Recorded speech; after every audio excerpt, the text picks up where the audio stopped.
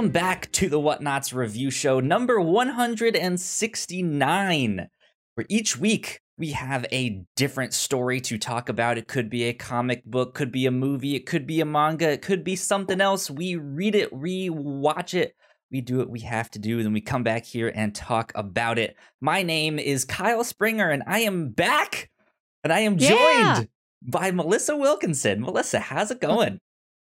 I'm good, Kyle. It's good to have you back on the show. Yeah, thank you for holding the fort down while I was on vacation. We had to do some fun episodes. Hosts that got to come on and guest on the show and help keep us afloat. I appreciate it a lot. So thank you to everyone who helped out, and thank you to Melissa for soldiering through. You guys covered all sorts of stuff.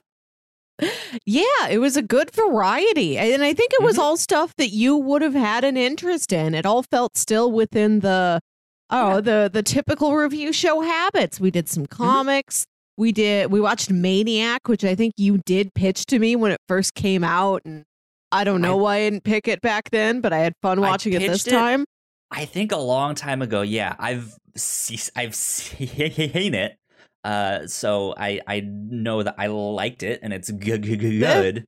But yeah, there you go. This week, however, we are here to talk about Princess Jellyfish, a manga, which I believe there's an anime adaptation as well. Yeah. That I've seen floating around there. But this is a manga written by Akiko Higashimura and published by Kodansha.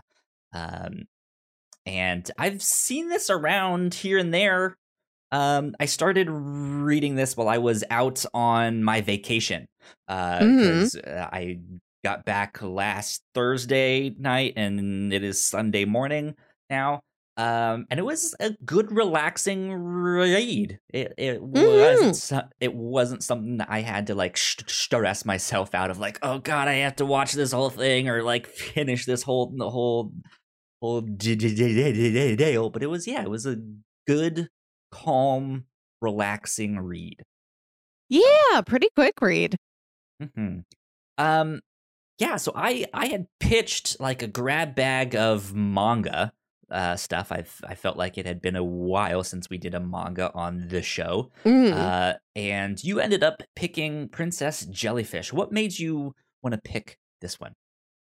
I think I've seen the first episode or two of this anime. I think a friend showed me this several years ago. Okay. And I remember being cute. I like the premise. I always go for an anime story that is about adults. Yes, you're a big fan of that. I can get burned out on high school stories pretty easily, so I'll grab for the ones that are just about adult relationships. Yeah. I had seen this floating around. I think on Hulu is where I had seen it streaming. So I knew that there was I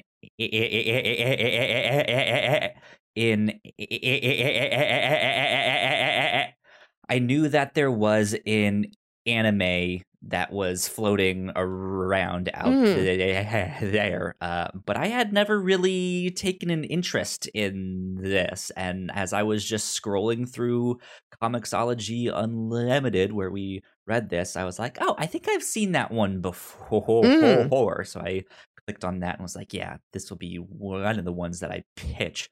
Especially since it was one that I felt like was going to be a little bit out of my comfort zone. Just like, I wouldn't normally read this on my own. But it was an interesting choice.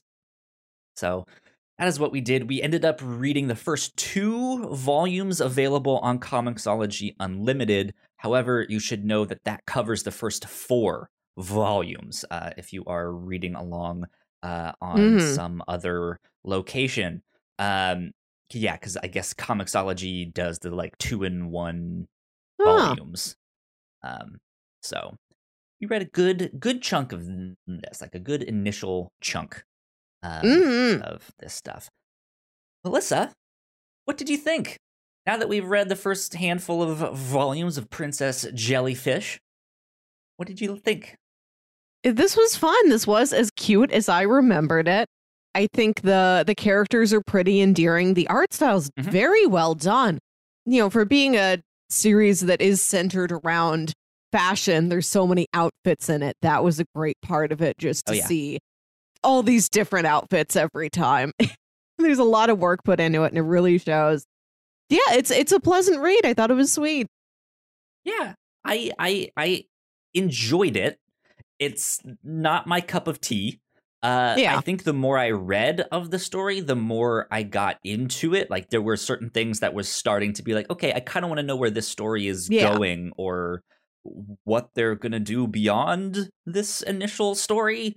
I think at first it was, I don't want to say light on content, but it felt like it wasn't really going anywhere. Yeah. Quickly, and I hadn't really been hooked into the characters yet, so it took a little bit for me to get interested. And there's, for something that is so kind of focused on these handful of relationships, it does kind of skip around a lot and be like, okay, what's going on over here, and what's going on over there, and here and there. And I kind of felt like it almost didn't dig into some of that stuff enough. Like, like, a lot of what was written was like, okay, I'm just starting to get into this, okay, and then they switched scenes, and so it felt like it was teasing me the entire time. But yeah, the more I read, I think the more I was like, you know what, this isn't so bad. This is pretty pleasant and relaxing, and good enjoyable read. Good stuff indeed. Speaking of jellyfish and stuff like that, one of the things that I did while I was on my vacations, I got to go to an aquarium, and I got to see some jellyfish. That was not planned, that we would then read Princess Jellyfish. But yeah, I got to see some jellyfish up close and personal. And they had like a whole bunch of like fancy lights in them, so like red lights and green lights, like all the stuff that I have here in my podcasting room. They had all sorts of fancy stuff, and so it looked neat. It looked neat as they were just floating and spinning and doing all sorts of stuff there. So it was good. When was the last time you went to an aquarium? Oh, I went to Shed Aquarium in Chicago in 2018, I think. Like, first year I started this show. Yeah. Interesting. We've got a new aquarium that's opened up here in St. Louis, downtown. I haven't been to it yet. It's on my list to eventually get to. I think I've been to an aquarium once before on like a school thing, or maybe like a church thing. I don't know. But it was a long time ago, and I didn't really care for it. So I feel like this was my first like true aquarium experience. Just like I got to go, I got to see sharks, I got to see big fish, small fish, funny looking fish, all sorts of stuff. Yeah, funny looking fish are the best fish. Yeah. My favorite fish I've seen at an aquarium is called the paddlefish, I think. And it looks like a swordfish, but if that sword got like slammed in a door, it's like it has like a big spatula at the end of its nose. Like it's a swordfish, but it's like flattened out. It's not pointy. It's real weird looking. Yeah. Fish are interesting creatures. They're strange, to say the least. Good stuff. Good stuff. Well, let's see. I think with that, we will get into a synopsis of the book, a brief synopsis, and then we will get into our housekeeping and spoilers after that. Melissa, do you want to help me out with the synopsis of this one? Yeah, this story is about a young lady named Tsukimi who is obsessed with jellyfish. When she was a little girl, her mom took her to an aquarium and showed her the jellyfish and talked about how they're their tentacles looked like lace. It looked like a princess dress. And she's like, Tsukimi, when you grow up and you get married, I'm going to make you a wedding dress that looks like this jellyfish. You're going to look like a real princess. And then her mom died, and when she was a kid, and now she's like 18, 19, 20 years old, still obsessed with jellyfish, carries that memory very close to her. And she lives in this apartment complex with these other otaku women, like single otaku women who don't have jobs. They're not in school. They just sort of live off of odd little tasks and their parents' money. And like this is a safe place for them where they can all go. They can all be as deep into their obsession as they want to be, and they're there to support each other and still not get jobs or boyfriends or anything. No boys allowed. And she's the owner of the apartment complex is this manga artist who never comes out and only like sends notes on like a slip of paper shoved underneath the door. I thought she was one of the tenants too. Is she the one that owns the building? Because I thought it was the one that was into all the kimonos. It was her mother that owned it. Yeah. That manga artist is the kimono woman's mom. And so I think the manga artist like owns the building. Yeah. And she yeah, her mother is the owner of the building, but is rarely present. Yeah, it's Chico is the woman in the kimonos, and she's more like the day-to-day manager of the place. Yeah. Mm-hmm. Yeah. But, the owner of the building is like, no men allowed. And they're like, well, what if somebody brought in a man? What would be the penalty? And the note comes out from under the door and it just says death. Yeah. And Tsukimi is out one day. She sees a jellyfish in a little tank at like a pet store or something like that. And she's like, oh my God, you can't put those two jellyfish in the same tank. One of them is going to kill the other. She's freaking out, but she's like too nervous to talk to the store clerk until this beautiful woman shows up and sees that she's nervous and helps her. Like, no, do you think there's a problem with that jellyfish? We'll go talk to him. We'll get the jellyfish out of there. And so she thinks she's found this beautiful, fashionable woman, stylish, as all the members of this apartment complex call them. They're terrified of the stylish. She's like, oh my God, I can't believe it. Like, I was able to talk to the stylish woman, and the woman helps her bring the jellyfish home. And it turns out this is a man. This is a young man named Kuranosuke who just loves women's clothing. He loves fashion. He loves women's clothing. He uses wigs. He loves makeup. And he was not saying he was a woman. The Tsukimi just mistook him. They get back to her place and he like takes off his wig or something. And she's like, oh no, I've brought a boy in here. I will be killed. And it's about their growing friendship, how she learns to be more brave and more confident, and Kuranosuke has to hide the fact that he's a boy from everybody else in the complex. Yeah, it's an interesting group of characters for sure. And it's neat to see how their relationships are working and not working and being understood and misunderstood and all sorts of stuff. I really like a few of the other tenants of the apartment building that are just so out of touch with the world that they understand everything through their one obsession. That's like, that's like this character from this video game, and I'm just like, this is ridiculous. But then to see how they are dealing with and understanding what is happening to the main characters and stuff like that, and how they relate to that is interesting to see. All that good stuff. But yeah, that's about it. I guess the main problem of the story that we should mention is that their apartment building is about to be renovated and turned into a hotel, and they weren't all necessarily aware of that. They should have been, but they weren't all necessarily aware. So they need to kind of come up with something to be like, hey, we still live here. We want to keep living here. how do we fix that? How do we make them not renovate our building? So that is the big like problem that they are facing, and they are trying to come up with solutions. Mm-hmm. Go. I think that's kind of about it for basic synopsis stuff.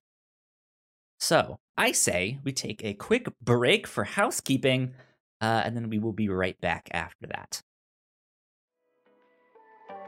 We put a lot of hard work into the shows that we make, and yes, we make multiple different shows here at The Whatnots, and we'd love it if you would check them all out. You can find out more information on our website at thewhatnots.com, as well as your favorite podcasting platform of choice. When you type in The Whatnots, all of our shows will pop up right there. Just don't forget to give us a nice rating and review if you like the shows. If you want to support what we do here at The Whatnots, patreon.com/thewhatnots is the best place to do that. You can support us for as little as $1 a month. You can get all kinds of exclusive content at the $3 tier. You can also get a shout out and thank you on all of our shows at the $5 tier. You can support us on Twitch by subscribing to our channel at twitch.tv/thewhatnots, and we would love to have you all join us for our live streams and talk with us in the chat. And lastly, we have merch. If you want to grab yourself a shirt or a sweatshirt or a mug or something else, go to thewhatnots.com/store to pick up some merch today. And we are back. Big shout out to our Patreon supporters at the $5 tier and above. So thank you to Sam. Thank you so much. Sam. We love you. We appreciate you. And thank you for being in our supposed hypothetical heist that we've been planning on on the captain's log to be Thanks our for hacking hacker. for us, Sam. Yeah. It's been great. So thank you. Exciting stuff that we have been doing here at the Whatnots. Again, I've been on vacation, so there's been a number of guest hosts here on the Whatnots review show. Go check all of those out. They covered some interesting stuff on those. I just got back on the captain's log a couple days ago, mentioned some of the things that I did on my vacation, all sorts of stuff. But we are about to have Marvel's What If on Disney Plus. So we're about to start up our reactor cores on that every Wednesday night. I don't know exactly what time we were doing the low-key ones at like 6:30 p.m. Eastern time. I'm probably going to be somewhere around there. But keep an eye on our Twitter, which is at the Whatnots, so you guys can know the exact time for that stuff. Suicide Squad just came out. I watched it last night. I know we are planning on doing a reactor core for that as well. Again, we don't know exactly when we're going to be recording that, but that'll be out on the feed very soon. So keep an eye out for that as well. Yeah, that's about it for housekeeping, I think. Melissa, let's get on to spoilers. There we go. We are officially in spoiler territory. Can you believe Will Smith shows up and kills himself again with these jellyfish? Does he do that in a movie? Yeah, it's what movie is this? Is it 7? No, what? Now I need to look and do that. But I don't think he's in 7. Will Smith. It's a movie where he gets eaten by jellyfish. Is this an After movie. Earth? No, it's not After Is this an Earth. I Am 7 Legend? Pounds. 7 pounds. Yeah. That was a very depressing movie. Don't go watch that one. Okay, I won't. You got it. Anyways, let's watch Men in Black several more times. Exactly. That works. That works instead. Okay, Princess Jellyfish. So I need to have this Wikipedia page pulled up. Yeah, the Wikipedia page is very helpful at names here. And there's a good handful of characters. So Yeah, not that many of them, though. This is a story with like a fairly small character list, a very, small scope. There's not a lot of plot threads going on. Yeah, and like the supporting characters in the complex where she lives. What is this called? Amami Zukan. Yeah. Yeah, they like the supporting characters there don't have their own subplots. Not yet, at least. They do kind of help out every now and then, and their specialties kind of come into play somehow, some way. I'm sure we will get more of them down the road if we kept reading this, especially as the main character, her name is Tsukimi, right? She is starting to become, well, I guess in what we read, she hasn't necessarily become more confident, but she's discovering new things that she enjoys. That I think will end up leading to her becoming more confident or taking more risks and stuff like that. And I think seeing how that plays out is going to be interesting through the perspective of these side characters and how they deal with her being more of a stylish. Being more of this, like, you're not wanted here anymore because you did all these other things and stuff like that. Or do they start following suit? Do they start being like, hey, I think I can help out making these dresses, and that gets me some fame and notoriety and stuff like that, so that I can pay for my obsession even more and stuff like that. I have no idea, but yeah, I feel like down the road they would get their own side stuff. Yeah, they're here often. They are frequently present, but Mayaya doesn't have her own subplot. She's just there to support everybody else. Banba, we don't follow Banba's individual adventures. Banba was great. I liked her. I think she was maybe my favorite. Just because she has this like incredibly like messy curly hair.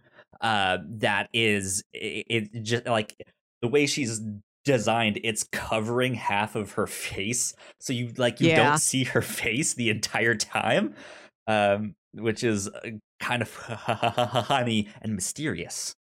I want to know very, what she very looks mysterious, like. Right? Yeah, I like the characters in this story. They're most of them are pretty endearing.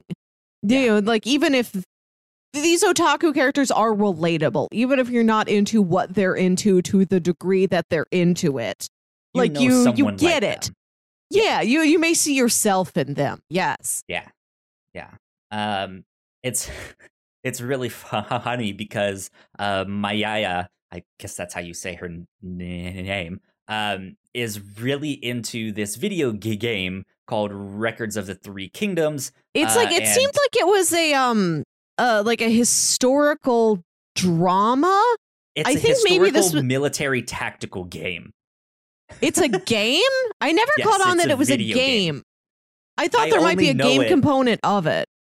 I only know it because one of the podcasts that I listen to, a video game podcast, they also really like that game, or like one of the hosts is like really into tactical like military games, and so that is one of the ones that they've played and I've heard them talk about. So they're like mentioning characters that I don't know, but I know from this podcast. And so it's just like, this is weird. It's good. Like it's like I know she's talking about a video game, but she's obsessed with something called Records of the Three Kingdoms, which seems like it is a Chinese, according to Wikipedia, a Chinese historical text which covers the history of the late Eastern Han Dynasty and the Three Kingdoms period. It seems like she's into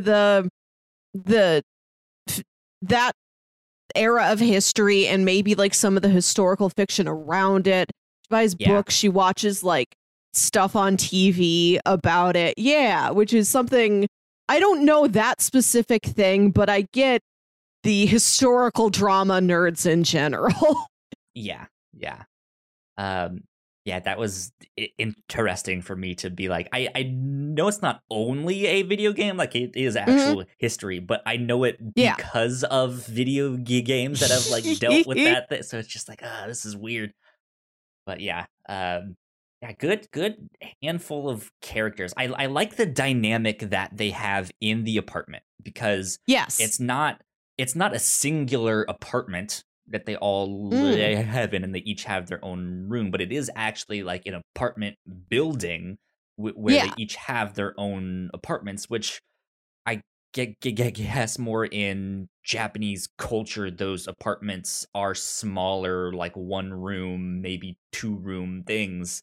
Because they would like go into Tsukimi's room and it's only her room. Like it is that like I don't know, like 4x6 tatami room where that's feels like a dorm or something where they have like a communal bathroom and a communal kitchen and dining area. And they each like have their own space, but they have this communal space where they do a lot of like shared meals. I think one night a week they do their like hot pot stuff where they all dump food in the pot and eat and have a blast. But on top of that, none of them really have jobs per se. Some of them are there because their parents own it or they have money from their parents or stuff like that. But one of them is this mangaka who does this like boys love manga.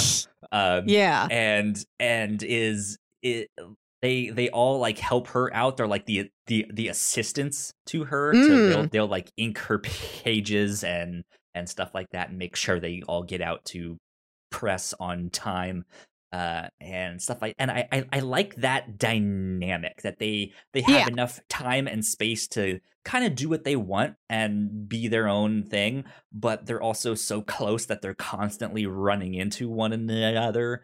And when the schedule is like, hey, we have a manga they're all in like work mode where they all have like a specific role. They all know to help out with this, and if they help out with this and this manga sells, they can continue to eat and live there and stuff like that. So they do kind of have a job. Kind of. Yeah. They do some work. Mayaya has a whole speech where she talks about, and she's, I think Tsukimi's, like I said, she's like 18, 19, and I think the other ones maybe, adults, Mayaya might be like 32 or something. Like they're all maybe within the same generation or generation and a half.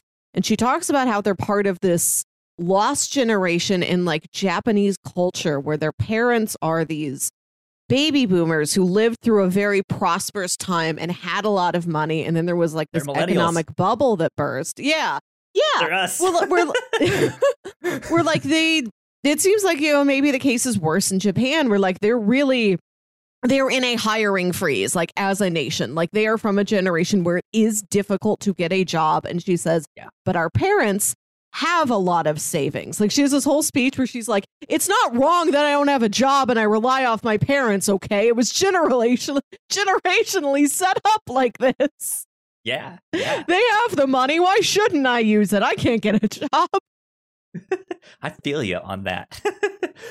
But, I do like the dynamic within the apartment a lot, that these women aren't antisocial. They're just very intimidated by cool, popular, stylish people.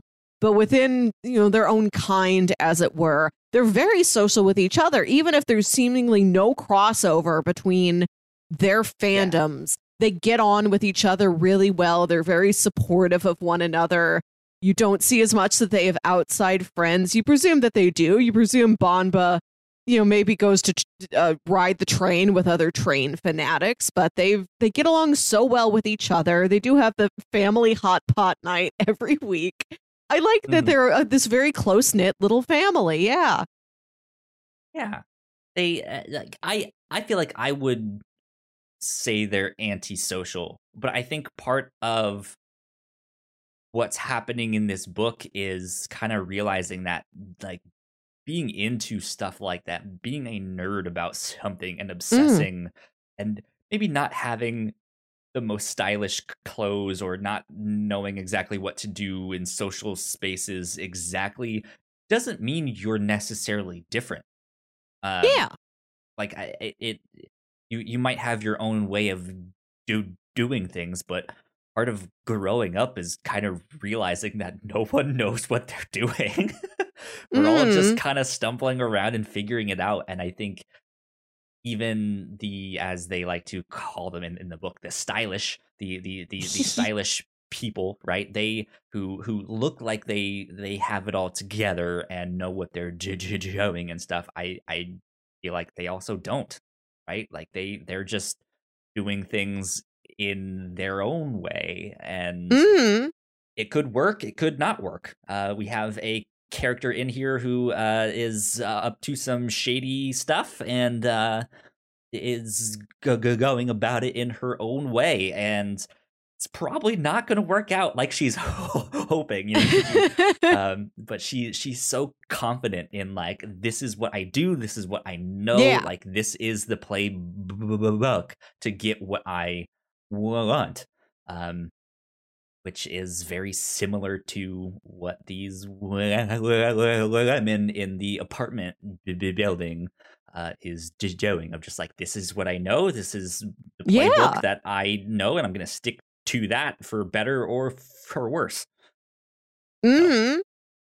Yeah, and they nobody knows. oh, like they're terrified of the stylish, but like every time they do encounter a stylish person, well, that businesswoman's not very nice to him. But Kuranosuke, when he arrives, likes these other women well enough, and like he's sort of like, oh my gosh, you're wearing that, Mayaya, you're wearing a tracksuit with stirrup pants. Like he doesn't get their fashion, but he like wants to dress them up, kind of wants to help them. You know, and I think it shows that like the things that I do are just a skill that I set myself to learning, and anybody could do this. You could Yeah, apply yourself. If you put forth a little bit of effort, there's really not that much difference between yourself and a stylish. It's about exactly. if you choose to present yourself differently, you can get there. It's just about your Yeah, mindset. yeah, yeah. Or yeah, not necessarily presenting yourself differently, but knowing when to look a certain way or act a certain Yeah. way and stuff like that. You can still be you. You can still be obsessed with trains, but if you're obsessed with trains and looking like this, it might help you to get a job on said trains or in the fashion industry, or to save your apartment building Yeah. They go to somehow, that some way. town meeting. They want to save their apartment building, and Kuranosuke's like, you went dressed like that. If you really want to make an impression on these people, get them to take you seriously. Don't show up in your house clothes. And he dresses them all up. And I like that he doesn't dress up Chiko, because Yeah, she's super into kimonos and like classical Japanese dress. And he's like, you look so it's fancy already. Like you stylish in look its like a own way. Yeah. yeah, yeah. He's like, you look super put together. Like, I don't have to change you at all. Yeah, and I think his reasoning was also like, it adds variety. Like I have all of these like Yeah, modern looks here, but then there's this classical look here, which gives a sense of culture to the yeah. look, too, or like historical culture and tradition uh, to the look there. So yeah, like they are slowly but surely learning how to navigate the world, and Mm. it's an interesting read to see them having to work together and navigate that space there. So Yeah, and get opportunities to be more of themselves. There's a girl in the apartment complex named Gigi who's a little bit quieter. She doesn't show up as much or say as much about, as the other characters do. But she's really into older men. The first yeah, time you meet her, she says she's been out at a butler cafe, which I had not thought about. If Japan has a maid cafes, they maid may also have cafe, yeah, butler Yeah, they have a butler cafe with just like a distinguished like 65-year-old man in a suit. Like that's what she's into. And when the Kuranosuke is trying to get some of them to come over to his house so that they can help him make a dress, he tells Gigi, you know, my house is filled with pictures of past distinguished family members. And she's like, I get it. I'm there. She like drags everybody and everything that she needs over to that house. And when she gets to talk to, I forget if it's his dad or his uncle, she's like opening up a little bit more than like you've seen her open up before. And like you sense, I don't know, almost like she's kind of the thing that you want. Yeah, like there's a possibility for you. Like you look at these women and their obsessions and like, so Kimi loves jellyfish. She gets a jellyfish. Chico loves kimonos. She's a closet full of kimonos. She's got these beautiful dolls that wear kimonos. You know, like there's some level of attainability to a lot of them. Like Gigi, maybe she can date an older man. There may be an older man who wants to date her. Like that could work out. Banba's surrounded by trains. The only one it doesn't really work out for is Mayaya, because she's obsessed with the historical drama. Like I don't know how you get closer to that than she already is.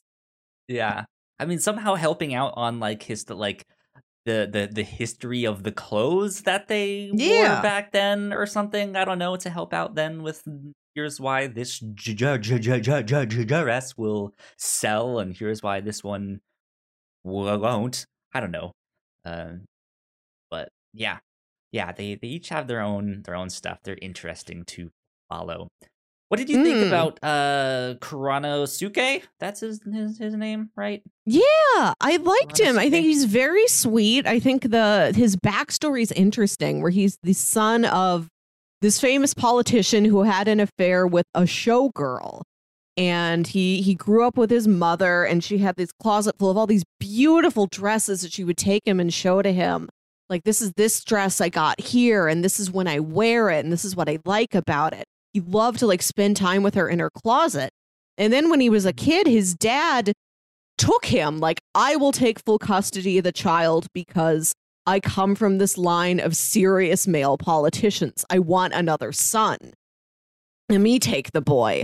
And Kuranosuke has no interest in politics. He misses life with his mom, and that's why he dresses the way he does. He's like, if I'm wearing dresses all the time, nobody will take me seriously as a possible politician, which is what I want. Like, I want to be the misfit son if it means I don't have to follow in my father's footsteps.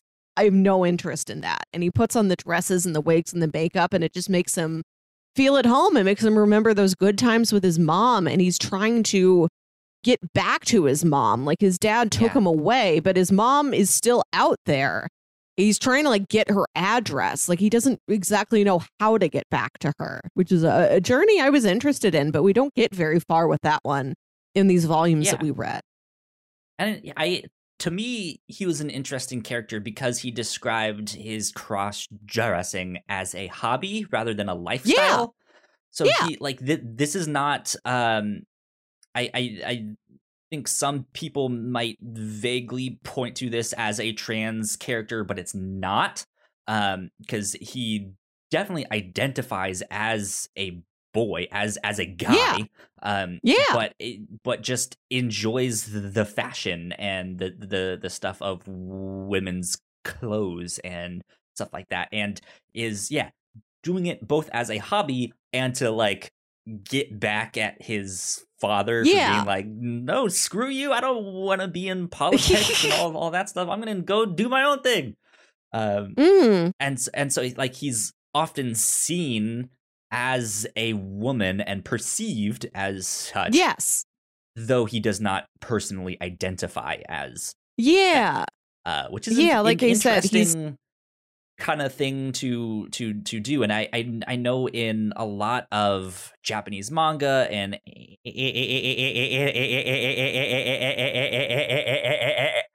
in a lot of Japanese manga and anime, they're I don't live there, so I don't know exactly, but I feel like the way they deal with trans characters isn't always the best, and so something like a character cross dressing is also like, this could go really bad. I don't know if this is gonna be good, but I feel like they've done an okay job with handling this character and not stepping on toes and not being like, ooh, that probably didn't age so well or stuff like that. It is him just being like, no, I'm a guy, but I like these clothes. That's it. Yeah. So. I like this presentation of how a la carte gender presentation can be. You know, he is this cisgender male, but he's like, I love women's clothes. I am not a woman. I don't act as a woman in any other way. I just want to dress like this. And yeah, he's the fact that he's not acting as though he is a woman. You know, he doesn't. I mean, it's a manga. I don't think he's doing a fake voice. Like, I can't tell if he's altering his voice. The word bubbles don't make it seem like he is. He has a deeper voice, but it seems like it's not always noticeable. So maybe he is lightening it up a bit here and there, but yeah, it's not entirely clear. Yeah, I do like that Tsukimi and like everybody in this apartment building just looked at him and thought he was a woman. Like he's never lying. The only thing is that when he's like, oh man, like like they're having dinner or whatever, and he's like, this boy loves steak, and Tsukimi is like elbow him to get him to stop.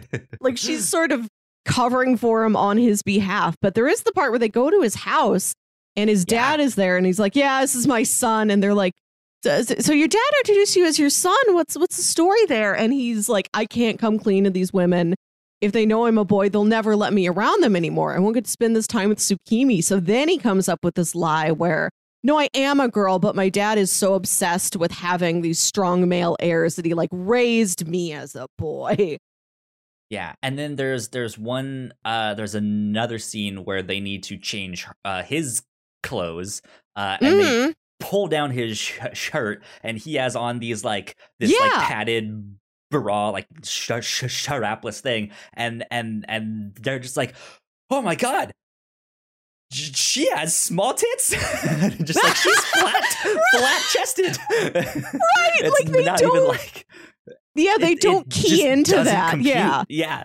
Right. Like, they're like, this is a woman who's just lying about her chest size. Yes. Yeah.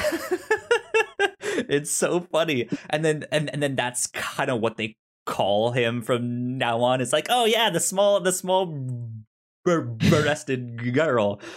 He's just like, all right, well. Yeah. And I also like that Kuronosuke's dad finds his dressing habits a nuisance, but isn't as harsh with him as you might have expected. Like, he's not very hateful to it. I feel like the way he dresses is like, if he was dressing in any unusual way, his dad may have behaved the same. It's not the fact that it's feminine. I think the fact that it's just so over the top, where he's showing up in these like super tall heels and these really bejeweled dresses. Like, I don't think he's upset about the difference in like gender presentation so much, just as the fact that he's like, oh, can't you just wear something normal? Like, I don't think it matters so much what normal is. Because I was reading that and I'm like, I don't like, there's no like specific like gendered insults he's throwing at his son. He's just like, oh, you're doing something annoying again. Right. Or you can't wear the clothes I bought you. Will you go back to your room? He's not calling gay. Right. Yes. Like, I was expecting there to be a more harsher being like I'm disowning you, like go back to your mom, here, here's her stuff.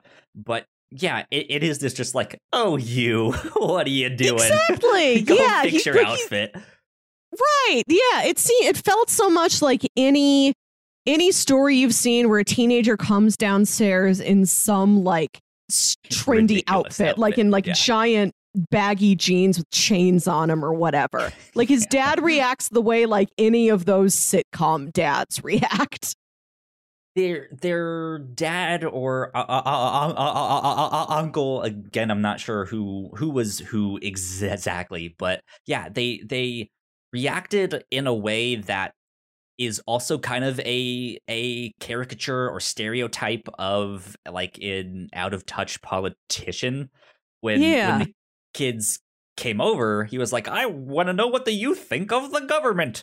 And it's just like, that's like, what do you're like, that's why he's not reacting in this like strange way. It's not that he's this like super conservative thing where it's like, my son will not be a cross dresser and not be gay. He's just like, I don't understand what the kids are doing these days. Right. Who knows?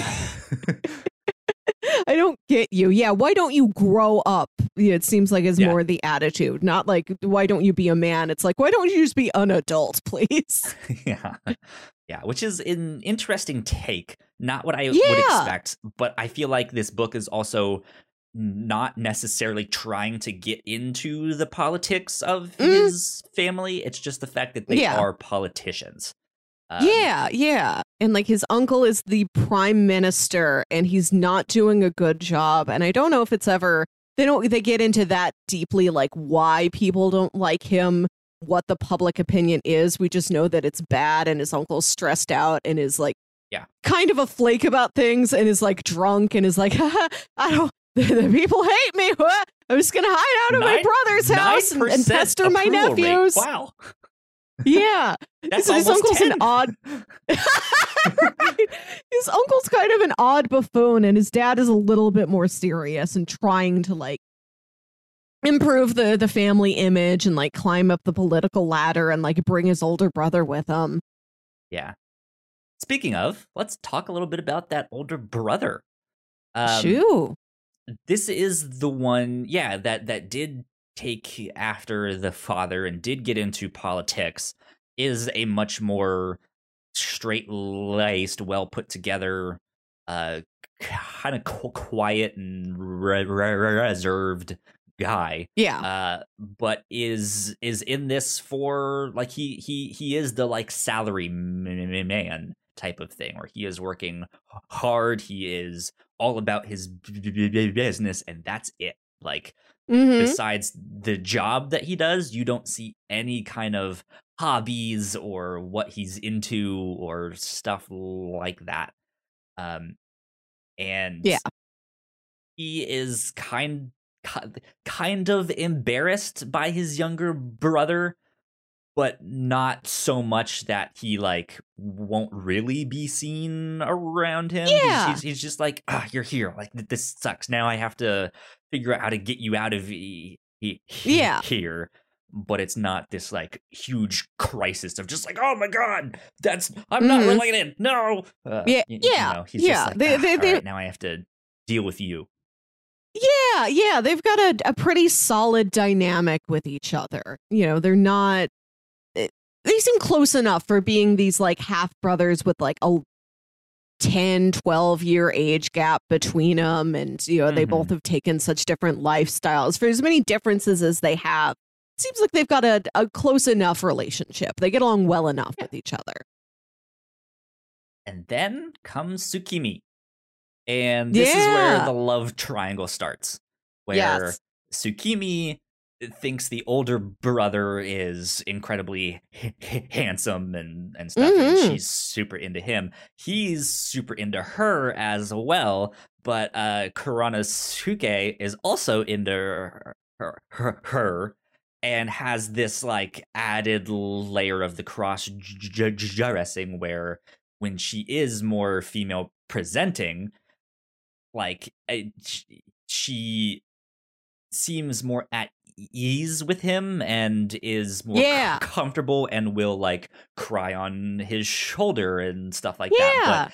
But as soon as he reminds her that he's a guy, she panics and is and not so much that like, oh my God, you're a boy and I think you're cute, but is like, oh my God, you're a boy and I'm associating with you. Like Tsukimi feels a lot more comfortable with Kuranosuke when he's wearing a dress, because then it's just like, oh, I made a friend outside of my usual social class. I made friends with a stylish, and it's unusual, but it's not anything bad.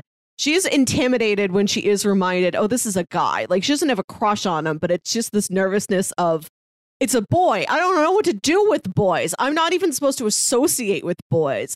I would strike out completely if I tried, and I would be like kicked out of the apartment for bringing a boy in here. So she's stressed about him on a variety of levels. Yeah, and she does have like a big legitimate crush on Shu, who's a crush on her back, but only when he sees her when Kuranosuke has dressed her up. Like, he's has, seen like, her makeup on and stuff like that. And he's seen her all dolled up. Recognize her when she's in her like normal clothes. Yeah. Like, he loves dressed up Tsukimi, and like he's interacted with regular Tsukimi politely, but yeah, it doesn't click with him that that's the same girl. Like, she just has her glasses back on now, so like his crush just turns on and off with her. Thing, yeah. It's an interesting dynamic, because we've seen some conflict of like the uncle accidentally exposing that he is actually his son, or something like that. The father, not the uncle. But there is some stuff like that. There is this conflict with this other woman who is kind of in charge of the whole redevelopment project. Yeah. And is trying to kind of trick and court Chu. That's his name, right? Chu or Shu? Shu. Is trying to kind of take advantage of him to kind of further this development project along and get some money and some political backing. And she doesn't necessarily have a crush on him, but is really only doing it for the advantages in her job. And he is kind of not oblivious, but is somewhat of a pushover to right to just like no, don't do this, chummy, but wait, don't go, like I don't know what to do here, this is a weird situation. And like that, when Tsukimi sees him around her, she's just panicked of like, I'm never gonna have a chance, this is ridiculous, I hate her, what is going on here, what are all these feelings, I don't understand this. And she's trying to navigate that while seemingly being completely oblivious to why Kuranosuke is doing all of this for her and being like, let's make some money, let's figure out how to make a dress that looks like a jellyfish. Like, she has no idea why he's spending all this time with her, and she hasn't realized it yet. Yeah, I like Kuranosuke's crush on her. I like that he's sort of slow to, like, he likes her immediately. Like, he finds her endearing. He has an interest in her life. He goes over there to see her, but it does take him a while to realize he has a crush on her. And he's like, I've done so many things with hotter women in my past. Like, he talks about like what a heartthrob he was in like high school. He's in college, but he never goes. And like there's a scene where he does go back to college, and all these girls are like, Kuranosuke, you're back. Do you want to carry my books, Kuranosuke? Yeah. And he's like, if I have all of these other opportunities, why am I so interested in her? Like, he's just surprised at himself that this is the time when he falls in love for this type of girl. Yeah.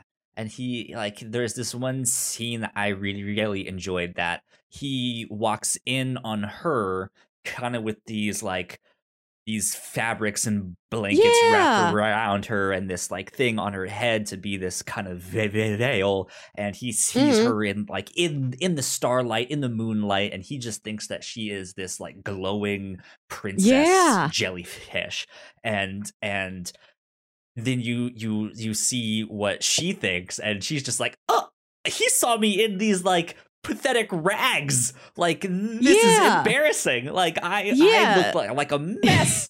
And she's like draping this beautiful. she's draping this fabric over herself because she's helping him make this dress. And she thinks about, when she was little and her mom told her she would make her a wedding dress. And now, her mother is dead. She grows up and she thinks, I'm never going to get married. This is never going to happen to me. But she like kind of drapes the fabric over herself like a veil and like lets herself daydream for a moment. And she's mortified to have been caught in that scenario. Right. Yeah. Like she's like, oh my God, I look like a little kid playing dress up. And Kuranosuke's like, you're beautiful. You're a princess. Yeah. Yeah, they have an interesting relationship. If you had to make a bet, who do you think she will end up with down the road? I don't know. Like it's like her and Shu they mutually like each other. They mutually have a crush on each other. I feel like if Shu, like if he was just told that's the same girl, like I don't think he dislikes regular the plain mode Tsukimi. He just doesn't like it. Doesn't you're right. It doesn't connect in his head. That's the same girl. It's not like if he learned it was the same girl that he wouldn't love her anymore.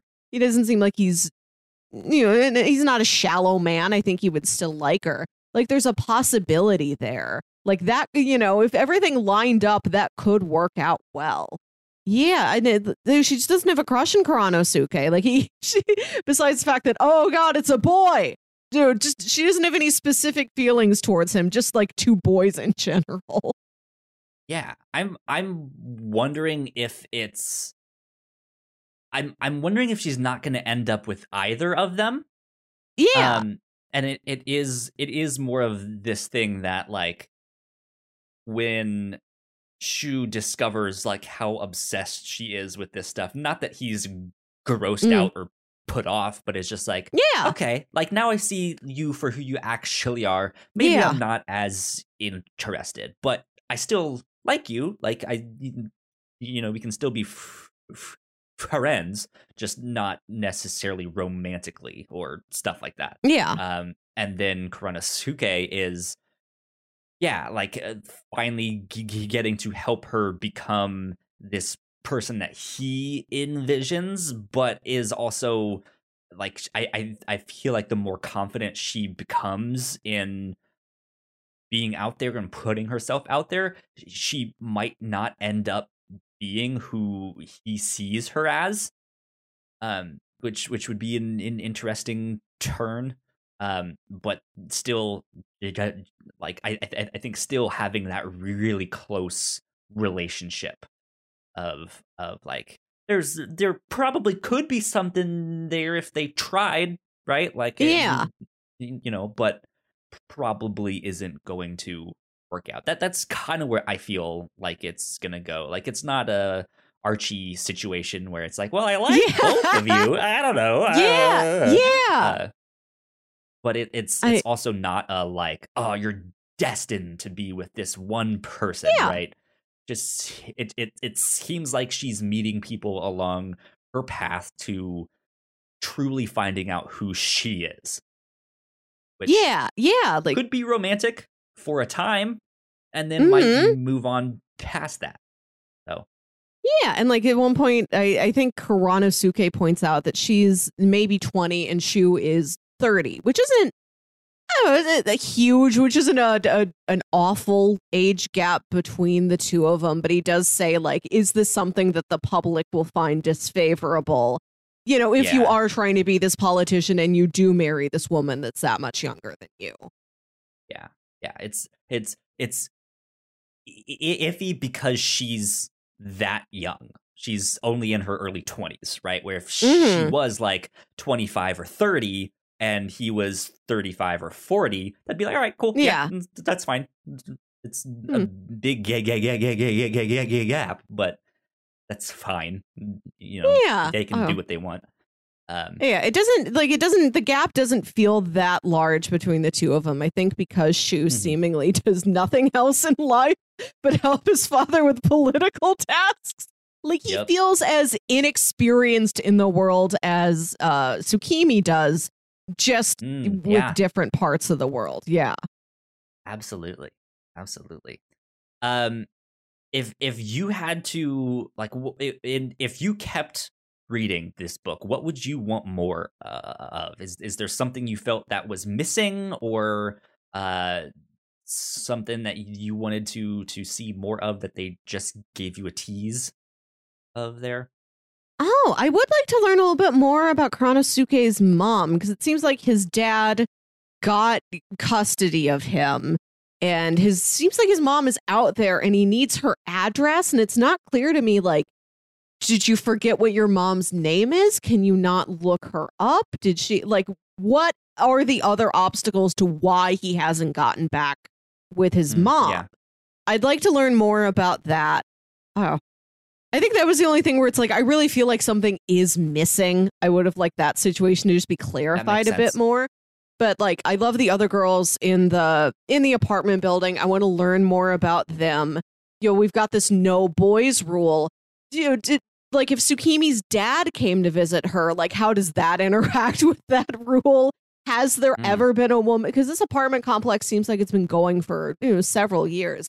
Has there ever been somebody who lived there and then did find love and move out?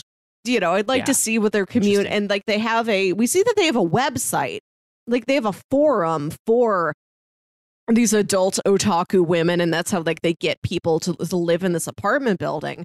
But yeah, who is that larger community who's like on that website? Can we meet some of them, you know, at some point? Yeah.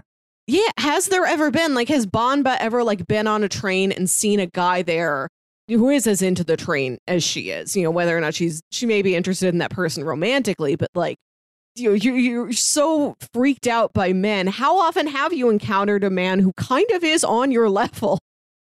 Yeah. Yeah. I think that would be interesting to see some history or legacy. Yeah. There of like, is there someone they can go to for advice of like, hey, you used to be one of us. Like, what do we do in this situation? That would be an interesting character. I definitely want to see more of Kuranosuke's other life. Like we see him interacting with these characters, but we don't, like, we know that he does other things. Like you mentioned, he's in school, but he barely goes. He was super popular in high school. He's still super popular. He's always clubbing. At the club. Yeah. At one, like, what is his other life like? How do they interact with him? How do they treat him and his crush dressing? Do they even know about all of that stuff? Because it seems like they don't necessarily know. Like he's not doing that at school. Yeah, we only see him go to school once, and he is wearing more traditionally masculine clothing. I think we see him like on the phone with like some of these girls that he goes clubbing with, and they're talking about like, would you help me pick out a dress or something like that? You know, would you help me do my makeup? They know he's fashionable, but it's not necessarily clear if they know that he dresses. It doesn't seem like something he hides, so I would imagine that maybe they do know this, and I think that would add to the joke that all these women of the apartment complex are so out of touch that they mistook him for being a woman, and they're the only ones who have done that. Yeah. That could be interesting. I really like these moments where the narration comes in and Tsukimi is talking to her mom and stuff like that. I would like to see them go back to an aquarium. And to interact with that and learn more of like, okay, now that we like have established that we are making these dresses to sell to save the apartment, do we only need to go off her sketches of these things, or can we actually go to an aquarium and view this stuff in motion and see how it's supposed to live and move and stuff like that? How will that change their inspirations? Is there another fish or something that they can get inspired by that might help or throw things off, or who knows? One of the subplots that we do start on like later on in these volumes is that Kuranosuke wants Tsukimi to make him a jellyfish dress. And he's so taken by this. Like, he loves to see her work on it. He's amazed at, like, how in the zone she gets when she's doing this. Like, he likes to see her like that. He finds it admirable. He's also like, I love these dresses. I would love to look like that. And what if we sold these? And, like, he has these fantasy sequences where he's like, we'll make these dresses. Then we'll be on the cover of Vogue. And, like, there's this little, like, narration bubble that says, he's skipping a lot of steps here. I'd like to see that subplot continue. I would love to see do they make more of these dresses? Do they take off the way he wants them to take off? Is there more attention for them? You know, could they start making, you know, a little fashion industry together? Yeah. Was there anything about this manga that maybe you didn't like as much or just didn't care for as much? Or just thought like, that one's not, that part is not speaking to me? I don't know. I liked Tsukimi talking to her mom, but she did it a lot. I think I think I would have liked that not used quite as heavily. Or like for her to like talk about how she does it more often. Like, when I'm in dark places, I still think of my mom. You know, when I lived at home, I would go to her gravesite. But now that I've moved to the city, I can't. I just think about her all the time. Like, I would have liked it to be like actively discussed more, for her to like think about how she thinks when she's in these stressed out situations. That I think becomes a problem because of what I mentioned at the start, where I feel like we do hop around a lot to these different scenes or locations or characters, and the scene will start and progress and then just start to get interesting, and then we'll switch to something else, and it's just like like stay there, like dig in a bit. And I think if they did that, the narration, which like I mentioned I enjoyed, but I agree with you too, happens a lot because it's switching a lot. And so if it digs in and stays with these scenes a little bit more and explores these characters just a little bit more, then I think that narration would come at less frequent intervals and stuff, which might make it seem more natural or more like, okay, we've spent some good time with this. Let's move on. Yeah. It's a device I like. It reminded me of Love Alarm, when the protagonist in that show keeps flashing back to like all these experiences she had as a child. And I'm like, I think that's interesting. I want to learn more about it. You were showing me the exact same footage over and over and over again. It's like, I like this. Just don't repeat it so often. Make it like slightly different. Yeah. The narration kind of reminded me of the narration in Nana. I don't know if you've read or seen that one. That's a manga that I really enjoy, about these two women named Nana, who meet on a train into Tokyo, and they end up becoming roommates, but they are complete. They are completely different. One is like super into like girly feminine stuff, and then one is into like punk rock and smoking and like all that sort of stuff. But yeah, they end up becoming roommates and really good friends. And I haven't read the entire thing, but I read the first like couple volumes, and so it definitely seemed like they were falling in love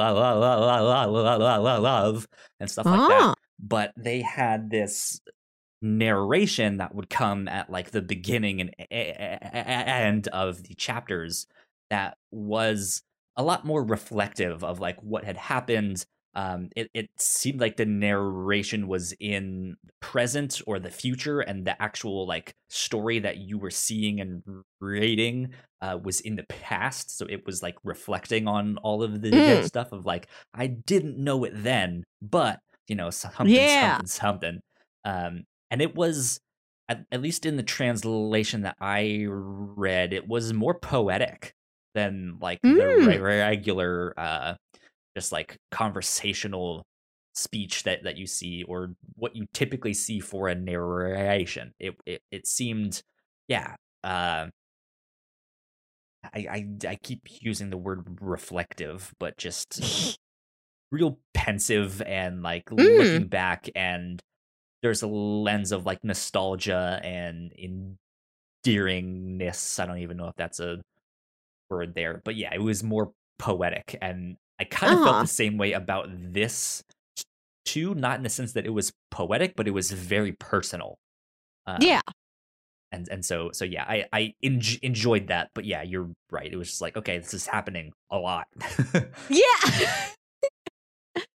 Before we close out, I just want to mention I really like the art in these books. I think it's just lovely, clean lines. Like it's a show with it's a story with like a smaller cast. It's very personal and introspective, and there's just a lot of emotional close-ups on everyone's face. But all the emotions are portrayed so well. You know, the art design's very endearing to look at. I like how differently the characters would be illustrated. Like Tsukimi looks more like a normal person than the other women of her apartment building do. But I liked them. I liked that they were like a little bit more exaggerated. I think they're different body types. Like they're all like shaped and sized completely differently. They're all very vivid and striking. Yeah, I love what Yaya is always doing. I don't understand it, but I like how like consistently like dramatic she is, like waving her arms around and jumping around and yelling and I dig the art. Yeah. And like I said, all these different outfits, gorgeous.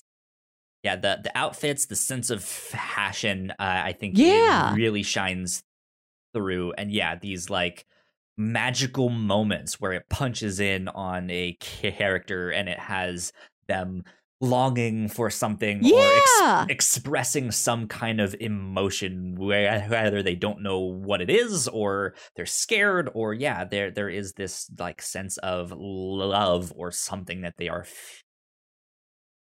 feeling when it punches in on that. The detail and the artwork and on that is gorgeous.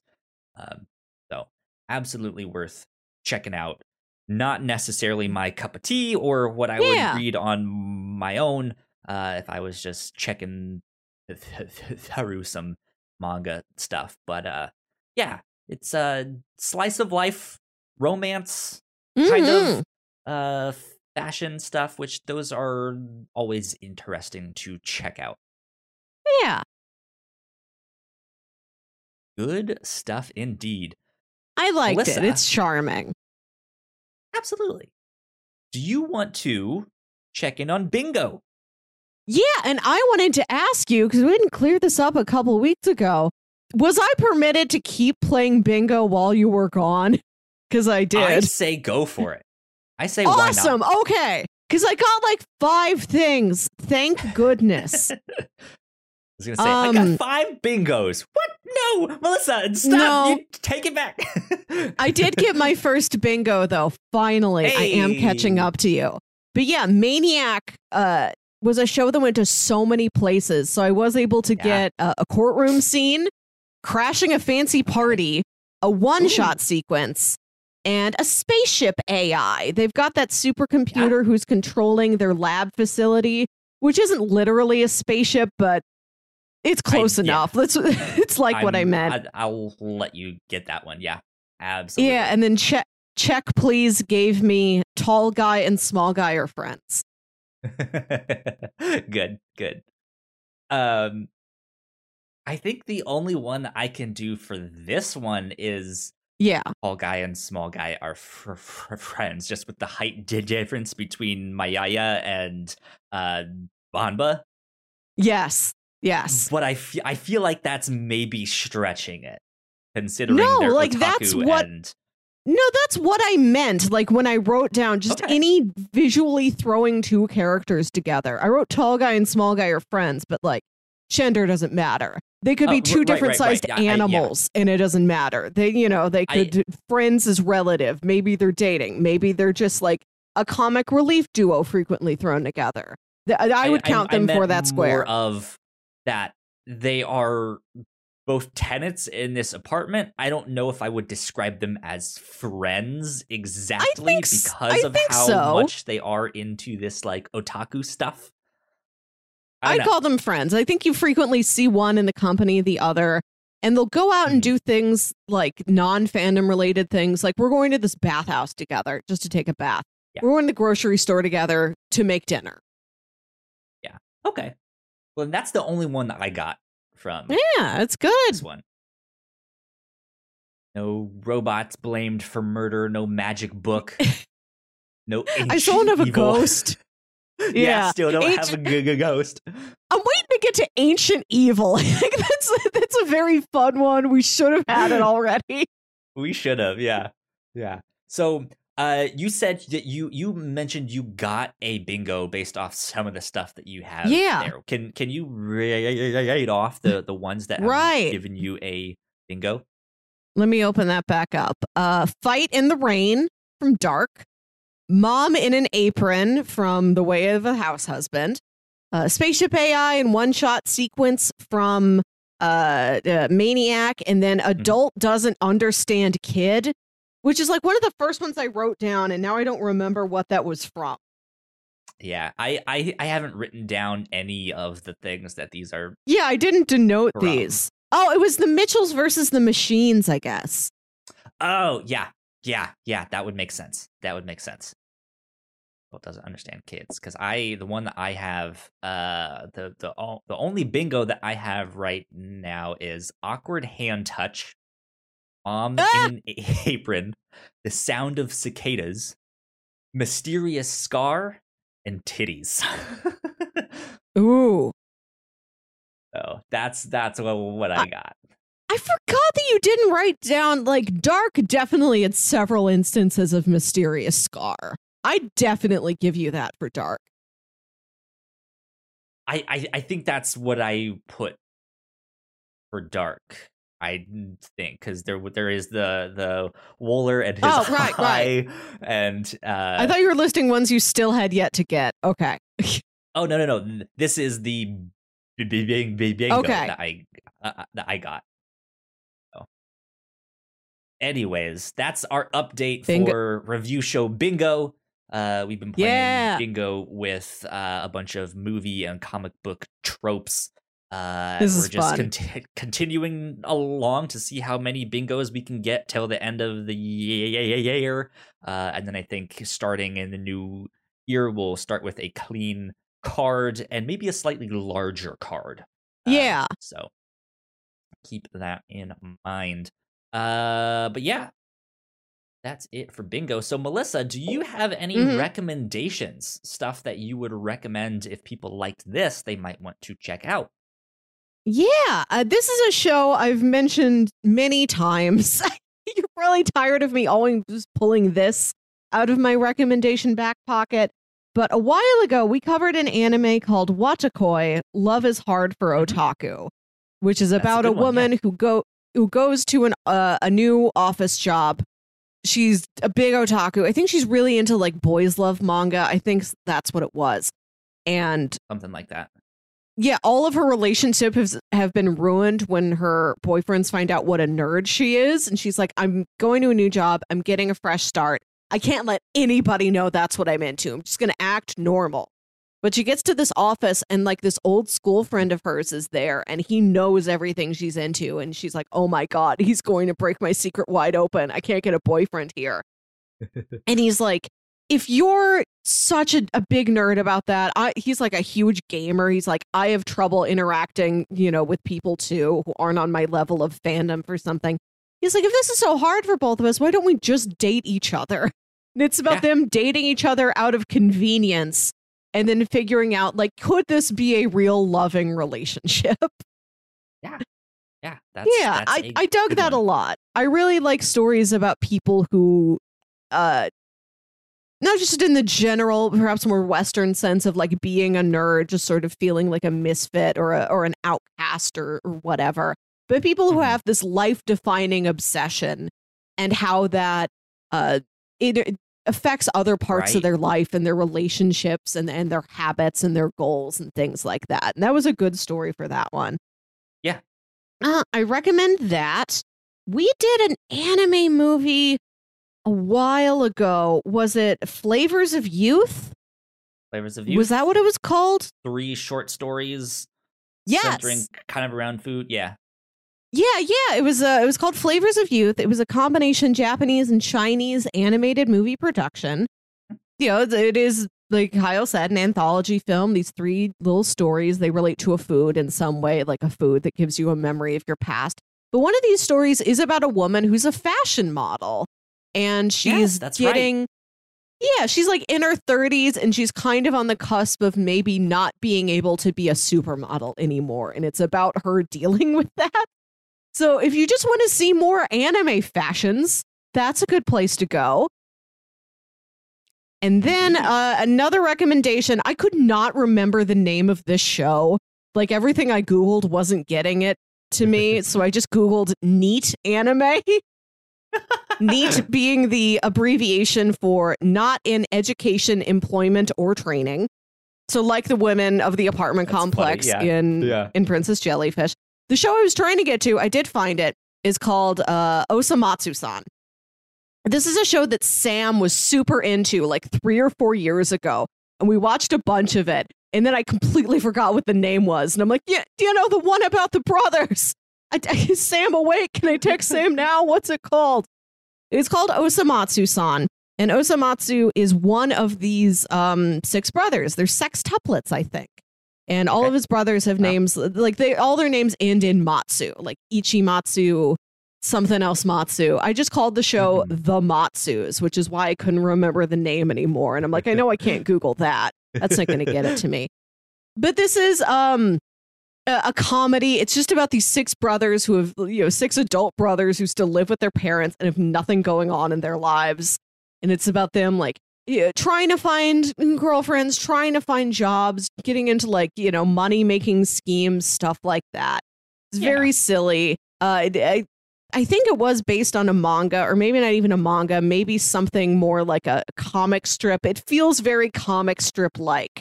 And not just because these brothers all vaguely look like John Arbuckle. Okay. I don't remember much about the show because it was something I would watch through Sam. I don't know how long it is. I don't know where you find it. I just remember it being kind of fun. There you go. There's just some good recommendations. I think those work there. I have a few. I already mentioned Nana. I think you would like that one if you enjoyed this book as well. I really enjoyed that one for a slice of life kind of romance book that seemingly wouldn't be like my cup of tea. I loved it. I thought that book was phenomenal. And yeah, I highly recommend checking that one out. I do have to kind of give a warning. I don't think that book ever got finished. I know the creator got sick as like later in the books, like I think it made it to like 14 something volumes, and then she got sick and went in the hospital and had to stop making it. And by the time she got back out, it was like a year or 2 down the road, and it was just like, I'm gonna work on other things now. So I don't think it ever properly wraps up, but I know that a lot of people really like that book, and I think it is worth checking out regardless, because it is very, very good. Another manga that we've checked out here on the show that I would recommend is The Drops of God. This is about another person who is kind of like super into, well, I guess the main character in this sense is not super into it, but has been trained from a young age to actually really know a lot about this stuff. And he just doesn't realize it yet. And so, yeah, it's them basically trying to find these handful of wines that their deceased father has like not left behind but hinted at. They exist. They're out there. You need to find them. And whoever finds the most of them will inherit my collection of wines. And this book kind of reminded me of that in the sense that these characters are like so into their one specific thing, and that book was so into its one specific thing. With that, I think the Drops of God would be one to check out. And then I had another one. Let's see if I can find it again. I don't remember what it was. It was another something that we covered on here for anime or manga or something. Gracious, let's see here. I'm scrolling through our list of all of this stuff. It's quite a not storied Sweetness and history. Lightning, Yeah. though Sweetness and Lightning is good.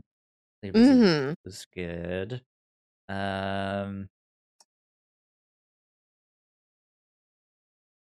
Was it?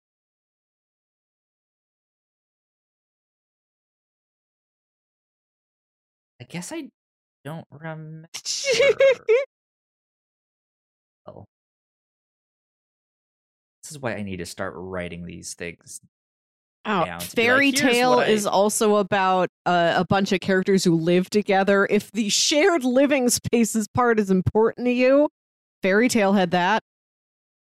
Here's one that I can recommend. Kids on the Slope. This is a favorite of mine. It is kind of a slice of life music romance. And the anime adaptation of the manga is fantastic. It's by the same guy who does Cowboy Bebop and Space Dandy and all that stuff, Samurai Champloo and stuff like that.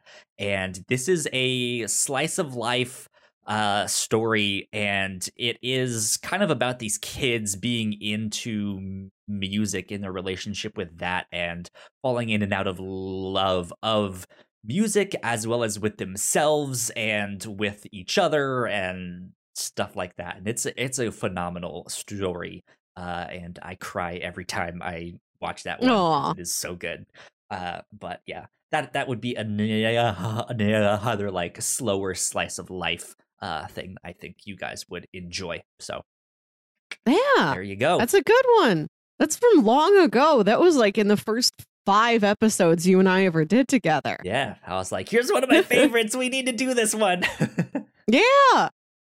So okay. Good stuff. Good stuff. So Melissa, it is your turn to do some pitches. What do you got for me? Well, first, let's talk about our end of the month special. We didn't confirm this to the audience on our last episode. So earlier this year, we do, at the end of the month, we do an episode where we continue one thing to its conclusion, instead of jumping around every week. Earlier this year, we watched all 4 seasons of *Halt and Catch Fire*. We watched all 3 seasons of *Dark*. We've got another TV show queued up for later in the year. But this month is sort of a break, and we wanted to try something new. We are going to be reading a book, a prose book, because we frequently describe ourselves as book club style, and we certainly read many graphic novels and comics. But I thought, let's read a book, one traditional book once, to say that we did it. So at the end of the month, we're going to be reading, I don't know if you'd call this a traditional book. We are reading House of Leaves by Mark Z. Danielewski. This is a book I've heard about frequently. I pitched it to you. You agreed. Yeah. You agreed to this giant thing, Kyle. I certainly did. I didn't realize it was going to be that big, but it's interesting because it's not your typical standard prose novel. No. Which is kind of why I was like, if we do a book, we should probably do something like this, that we probably, if we do decide to do books down the road on more stuff like this, there's probably few and far between things like this. So let's just do this one and knock it out. Yeah. This is the most book that we could do. It's daunting, but I'm glad we didn't pick like a story that we could easily imagine as a movie. I look at this thing, I don't know how this could be a movie. What a book this is. A book's book for sure. The story is about it's about a family who lives into a new house, and they find that the house is bigger on the inside than it is on the outside. I found this in the horror section. So there's some construction horror around that. Architectural horror. I don't know what you'd call this mini genre. It's an architectural horror story as the family deals with this weird house. Oh no, the columns, they're ionic. No. That's the main story, but there's a lot of like, there's framework around that. Like there's like a guy who like gets manuscript pages from somebody else. Like it's several generations until you get into what the main story is. And the book has a lot of supplementary material and appendices and like weird notes and footnotes. The pages are arranged very strangely. This is a huge book, but like I open it up. Some pages have like 3 words on them.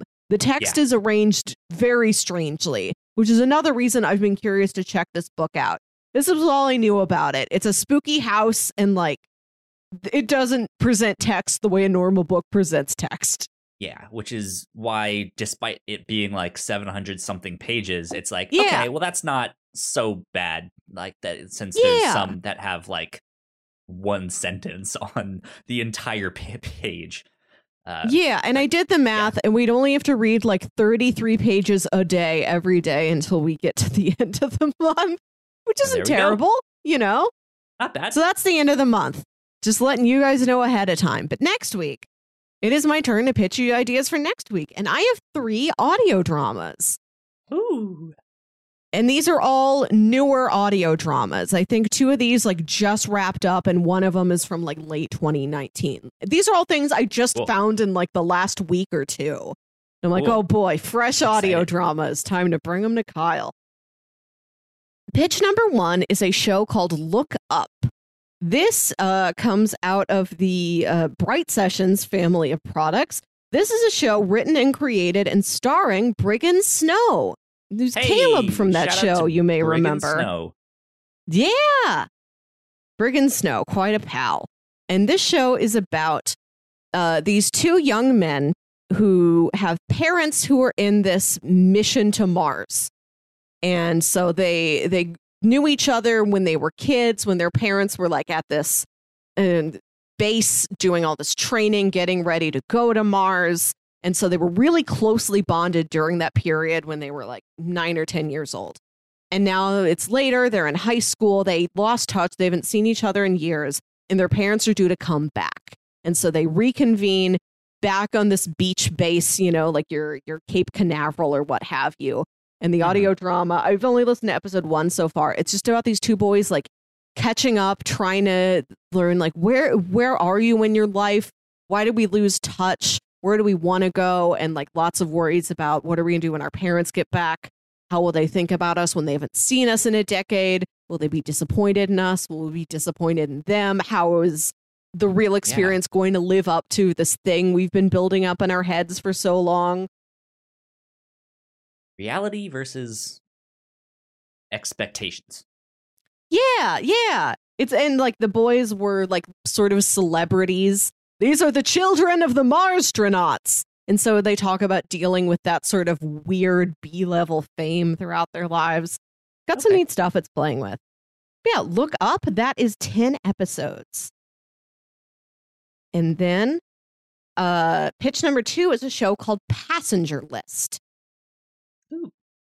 This show is 2 seasons. Both seasons are 8 episodes long, so 16 episodes total. I found this and binged all of season 1 this week.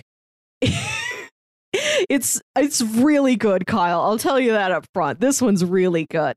Passenger List is a show that stars Kelly Marie Tran from Star Wars as this woman whose twin brother was on a flight from London to New York that went missing. They don't know if it crashed. You know, the FAA has been telling them like it was a bird strike. A bird got in the engine. We think the plane went down. We're still trying to find it. What are you doing? Playing the lost music. It's very lost. It's very lost. So it's about this young woman who says, I don't believe that. There's no way that happened. so many people have moved on. Her parents are moved on. They're like, we're having a funeral for your brother. And she's like, he's not dead, probably. You don't have a body. I'm not showing up to that. I think it's a sham.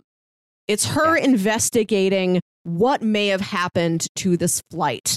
In every episode, like, she's trying a different angle. She's talking to the people who knew the pilot, people who knew the co-pilot. There were these missionaries from Africa on the plane. Were they carrying some disease that infected everybody? Like, what could have sent the plane down? She's got like secret sources. It's a lot of secrets and conspiracies and espionage. And she's just like a college student who doesn't know what she's doing. She just knows she needs to find out what happened. Like, she can't rest until she has an answer. And she's like not going to school, not talking to her family. Everything's falling apart around her as she's just trying to scrape her way to the bottom of this. Interesting. That sounds good. Yeah, I've been digging that one a lot, as I said. And pitch number 3 is a show called Ronstadt. This is how many episodes is this?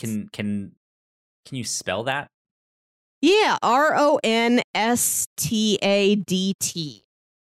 Okay. This is 9 episodes, and this is a show produced by Q Code, who's produced some great audio dramas in the past, and Rhett and Link from the YouTube show Good Mythical Morning. They're the stars of this. Interesting. And so this stars a guy. This is a story about a guy named Ronstadt who has he's sort of keyed into the supernatural. And he gets a job working at a 911 call center late at night, handling their like X-Files of calls. Like, every time anybody gets anything weird, they're like, send it to Ronstadt. Ronstadt will deal with it. So it's about him weeding out like hoaxes and people who are panicked about nothing from what he thinks could be real supernatural problems. And he goes out there and he tries to solve them. And it's set in LA, and it's described as a supernatural noir comedy. Natural noir comedy. Yeah. So we've got a variety of different tones here. We've got that. Look Up is this very small, interpersonal, emotional story. Passenger List is this mystery thriller. Yeah. Okay. Interesting. These are all good choices. Good picks.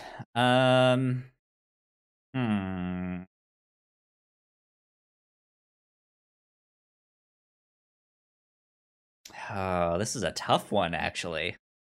These are all good shows. I don't want to sway you in any way. I will say that, like I said, Passenger List is 2 seasons, and I already burned through season 1, and I'm very excited to get to season 2. I mean, personally, that's the one I'm leaning towards, but also I like the idea of, like, I know who Rhett and Link are, like, I'm aware of their channel, but I don't really watch them or all that stuff, and so I just, like, I'm interested in the idea of, like, what do these 2 YouTubers sound like acting as other characters, and stuff like that. Like, that's interesting to me. Let's go with Passenger List. Okay. It's so on brand for both of us. Right. And these are all strong options. I listened to season 1 of Passenger List. I've listened to the first couple episodes of the other shows. They're all good. And like, they're all newer shows. So we're living in a great time for audio dramas. There's another show I just started called Bridgewater. What is it? Bridgewater. Yes. Yeah, which is from Aaron Mahnke, the creator of Lore. Lauren Shippen's also working on this. Passenger List. Yeah, that's a Lauren Shippen production. She's like directing a lot of it, co-writing a lot of it. I'm happy you chose Passenger List. There's a lot going on with that one. Passenger List. Here we go, ladies and gentlemen. Yeah. So we are going to do both seasons, yes. right? Okay. Yeah, which is a total of 16 episodes, and they're like in the 30-40 minute range. perfect. I am down with that. That sounds wonderful. I'm excited. Next week, Passenger List, the audio drama. You guys can get that wherever you get your podcasts on your podcasting app of choice. Just look up Passenger List or Passenger List Podcast. I'm sure you can find it there. Yeah, there you go. And then don't forget, end of the month, House of Leaves, which is interesting that we're covering that one because we've covered an anime by the name of House of Five Leaves early on in our review show stuff there. So there you go. House of Leaves at the end of the month. Passenger List seasons 1 and 2 this next week. I'm super excited about that. Melissa, where can the people find you on the internet? You can find me on Twitter and Instagram at Wilkywit. That's WILKYWIT. And listen to my other podcast, Saturday Morning Obscurities. This is me and my brother Jams talking about weird old kid shows you feel like only you remember. Jams was my guest co-host last week while Kyle was gone. We talked about a fun hockey-based rom-com comic called Check Please. Yeah, so you can hear more of us on Saturday Morning Obscurities. Our last episode was about a Cartoon Network show from, I think, 2011 called The Looney Tunes Show. We're going to do some Looney Tunes content to kind of go along with Space Jam: A New Legacy. And this was a sitcom, basically, where all the Looney Tunes characters were reinvented into like a sitcom format where Bugs and Daffy were mismatched roommates. It's one of those, and it's surprisingly a very strong show. It's very funny. Interesting. Okay. Good stuff. Good stuff. Go check all that out. If you guys want to stay up to date with me, I'm at YoKyleSpringer on Twitter. And if you guys want to follow all of the stuff that we do here at The Whatnots, we are at The Whatnots on Twitter. So go like, share, subscribe. You guys know the deal with all of that. And with that, I guess we are getting out of here. This has been episode 169, I believe. That's what you said. Yeah, of the Whatnots review show. So we will see you all next week. Bye. Bye.